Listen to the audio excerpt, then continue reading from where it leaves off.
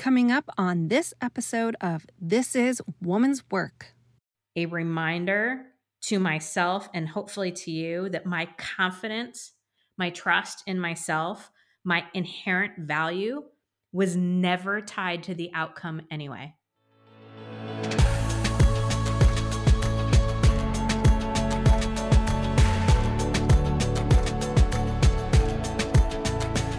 On this episode of This Is Woman's Work, I'm going to take a few minutes to share how I created my own bucket list experience.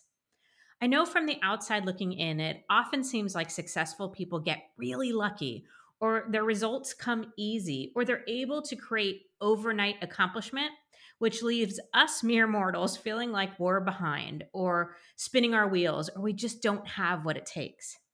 I am Nicole Khalil, and I certainly still have a long way to go. But I wanted to share with you the behind the scenes work that went into the creation of the bucket list experience of having the incomparable Dr. Shefali on my podcast, because that was a professional highlight, but it didn't just happen. I was doing an Instagram live recently, and someone asked how I got her to work with me. And I answered that the first step was I asked. And that's true. But after thinking about it, I realized that wasn't the whole story. The first thing I actually did was to put it out there to the universe, to myself. The very first thing I did was create a bucket list. So back in 2019, right before we released the first This Is Woman's Work episode, I asked myself what I wanted. What were my goals? If I were going to dream big, what would this look like? And I set aside any judgment and ignored any of the voices in my head that said, you're aiming too high, or be realistic, or gosh, that'll never happen. And as part of that, I created a top 20 bucket list guests. So I listed out 20 people that I thought would be incredible, like a life goal to have as a guest on the podcast. And frankly, I never planned on sharing that list. And I had no way of seeing when I wrote it how it would ever happen. If you've seen it, I posted it on Instagram a few times. You probably died. I know I did when I wrote it down because it seemed so impossible. So just to give you an example, the top 5 people were Michelle Obama, Ruth Bader Ginsburg, may she rest in peace, Glennon Doyle, Mel Robbins, and Dr. Shefali. Those were my top 5. And the list doesn't get easier. It is another 15 amazing women. And so I guess step number 1 is I put it out there. I allowed myself to dream big. I didn't put any governors on what would be possible. And then the next step was I asked. It wasn't as simple as it sounds. I emailed, direct messaged every single woman on my top 20 list. And not surprisingly, I didn't hear back from a lot of them. Or I got, pretty simple thank you, but no thank yous, and a couple kind responses. And I'll be upfront in sharing that it didn't bother me because I expected rejection from this top 20 list. I didn't think at the time that I had a shot. So I wasn't disheartened or frustrated when I got the no's or the no responses. But what's important for you to know and for me to add is I also asked hundreds of other women who are not New York Times bestsellers, who haven't been endorsed by Oprah, who didn't have the Dalai Lama write the foreword of their book, who haven't had the best-selling TED Talks of all time. And I got the same responses, if not on occasion, worse. I definitely got the no responses. I got the kind thank you, but no thank yous. But I also got a couple uncomfortable, sort of snooty, maybe a little condescending responses in there as well. And that did hurt a little bit more. What I always tell myself when I deal with rejection or when I get no's is that no is my second favorite answer. It's the maybes or the no answers that'll kill me. Yes is my favorite. No is my second favorite. And anytime I get a no, I remind myself that it's typically one of two actual responses. It's not yet or not my people. So when I get a no, I say to myself, okay, that's a no, that's a not yet. It wasn't the right timing. I'm not quite there yet. Then it's a no for now. Or sometimes it's a no forever. And it's typically because they're not my people and I'm not theirs. We're just not the right fit. I'm not meant for everybody, and everybody is not meant for me. And that's a little bit how I talk myself through those experiences. And then I use my favorite 4-letter word. It's not the one you're thinking, it's next. Next is my favorite 4-letter word in business because it's just my reminder I need to keep moving forward. I need to get back into action to find my people, to get the yeses. If I spend all my energy focused on the no's and it paralyzes me, I have no opportunity of gathering yeses. And so I have to get back into action. Next. And then the step after that was I listened to the responses, and I also made sure that my ask was authentic. So I didn't just send out the same template email to hundreds or thousands of people. I really thought about where my connection with this person might be, or what topic would really resonate with my listeners, or how I felt we were connected, or something that they did that I admired and respected.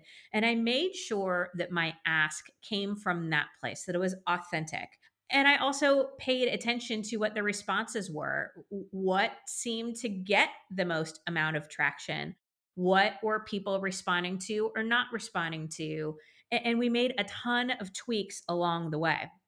The next big step was having excellent tracking and follow up. So, not only did I send messages to people, Nikki, my team member, she sent messages to people and to people's team members, and we tracked the responses.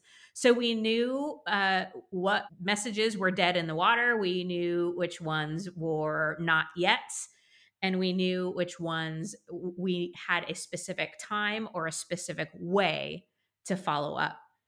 And then we did follow up when and how it made sense. So, in the example of Dr. Shefali, we had sent this email to a team member, and then the team member forwarded it and then responded and basically said, not now. Dr. Shefali is focused on writing her book. She's not doing any extra work right now. And I respected that. It was a very kind email, but it fell into the not yet category for me. And we knew from the email that the book was coming out in spring of 2021. So this was, early to mid 2020 when we got this response. So we made sure we put on both of our calendars on tracking sheets. We made sure we had it in our mind to follow up. And over that period of time, I'd already been following her on social media, but I made an extra effort to pay attention, to comment, to like, to really just be engaged into what she was focused on, what was important to her.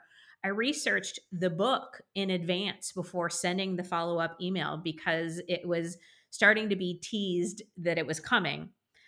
And then I emailed again and I asked if she would join me on the podcast. And it was a couple days later. I will forever remember where I was sitting. I was at our little round kitchen table, and the email came through, and I absolutely lost my mind. And then I forwarded it to Nikki. I took a screenshot of it and texted it to her, and she absolutely lost her mind. And I told Jay, and he absolutely lost his mind in the way a supportive spouse would. And it was so exciting for about one night. And then I started freaking out. All the fears, all the noise, all the doubts. Will I make a fool out of myself? Will she regret saying yes? How do I take advantage of this amazing opportunity? What if she changes her mind? Oh my God, what about the technology?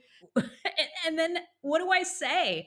Like, what do I say in 30 minutes that sends the message of gratitude that I wanted to send, but also that aligns with her message or could even possibly be at the level of her message? And then I just reminded myself over and over and over again. I've done this 55 plus times, podcast recordings. And I reminded myself that it is just a conversation and it's not about me. So I began to think about, how do I ask the questions that everybody wants to know? How do I ask the questions that are so aligned with her work and her passion and her area of expertise? How do I express gratitude for the opportunity she's just gifted me? And how do I enjoy this bucket list moment?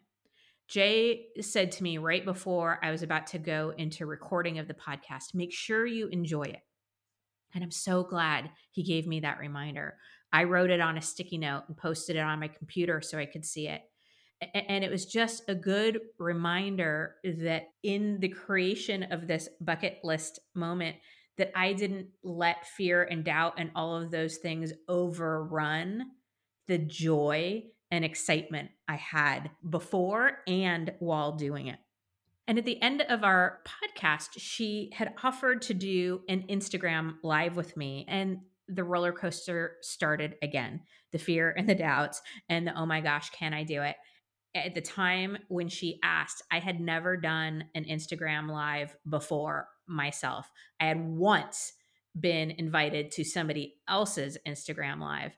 And so, again, for me, technology is my nemesis. It brings out all sorts of fear and doubts. And that's where I started going, oh my gosh, how do I do an Instagram live? How do I invite her? What if only 10 people show up? What if, and all the noise came flooding back in.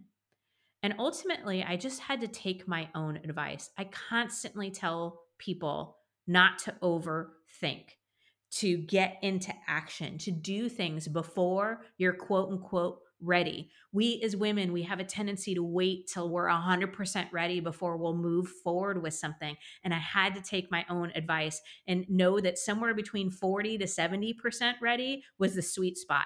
And honestly, when I said yes, it was probably closer to 20% ready, but I knew that I could take advantage of the time between when I said yes and when I had to do the thing to get to closer to 70% ready. And that's about where I was when I hit the Instagram live button on the actual day. Okay, so what am I trying to tell you here? Ultimately, it's this. If you want to create your own bucket list moments, there's an opportunity to hopefully learn from some of my action steps. And let me say that first, a reminder, it's action that will get you closer to those bucket list moments. It's action that builds confidence. You can't think or hope your way into it. You can only act your way into it. Failure builds confidence. I can't even count the amount of no's, the amount of rejection, the amount of no responses I got in the quest to create this bucket list moment. All the no's just built our confidence, though. It made us better. It fine tuned things. It got me closer to trusting and knowing that I can recover when things don't go exactly the way I want them to, or when I don't get the response I'm hoping for. It gave me an opportunity to give myself grace and remind myself it is not about perfection. It is about taking advantage of an opportunity. It's about showing up authentically. It's about gratitude. And then I also had the opportunity to practice choosing confidence, even when I wasn't feeling confident. We all have the opportunity, moment by moment, to choose confidence, regardless of how we feel in that moment. And that is exactly what I did before I hit record on the podcast and before I hit the live button, whatever it is, on Instagram Live. I had to choose, step into my confidence, even though I had the nervous butterflies and the sick to my stomach feeling and the, oh my God, what am I doing moments. I still had the opportunity to choose confidence. And then finally, a reminder to myself and hopefully to you that my confidence, my trust in myself, my inherent value was never tied to the outcome anyway. I would still be okay if I never had the Dr. Shefali moment. Now, I'm grateful and it was a bucket list cool moment, but I would still be okay without it.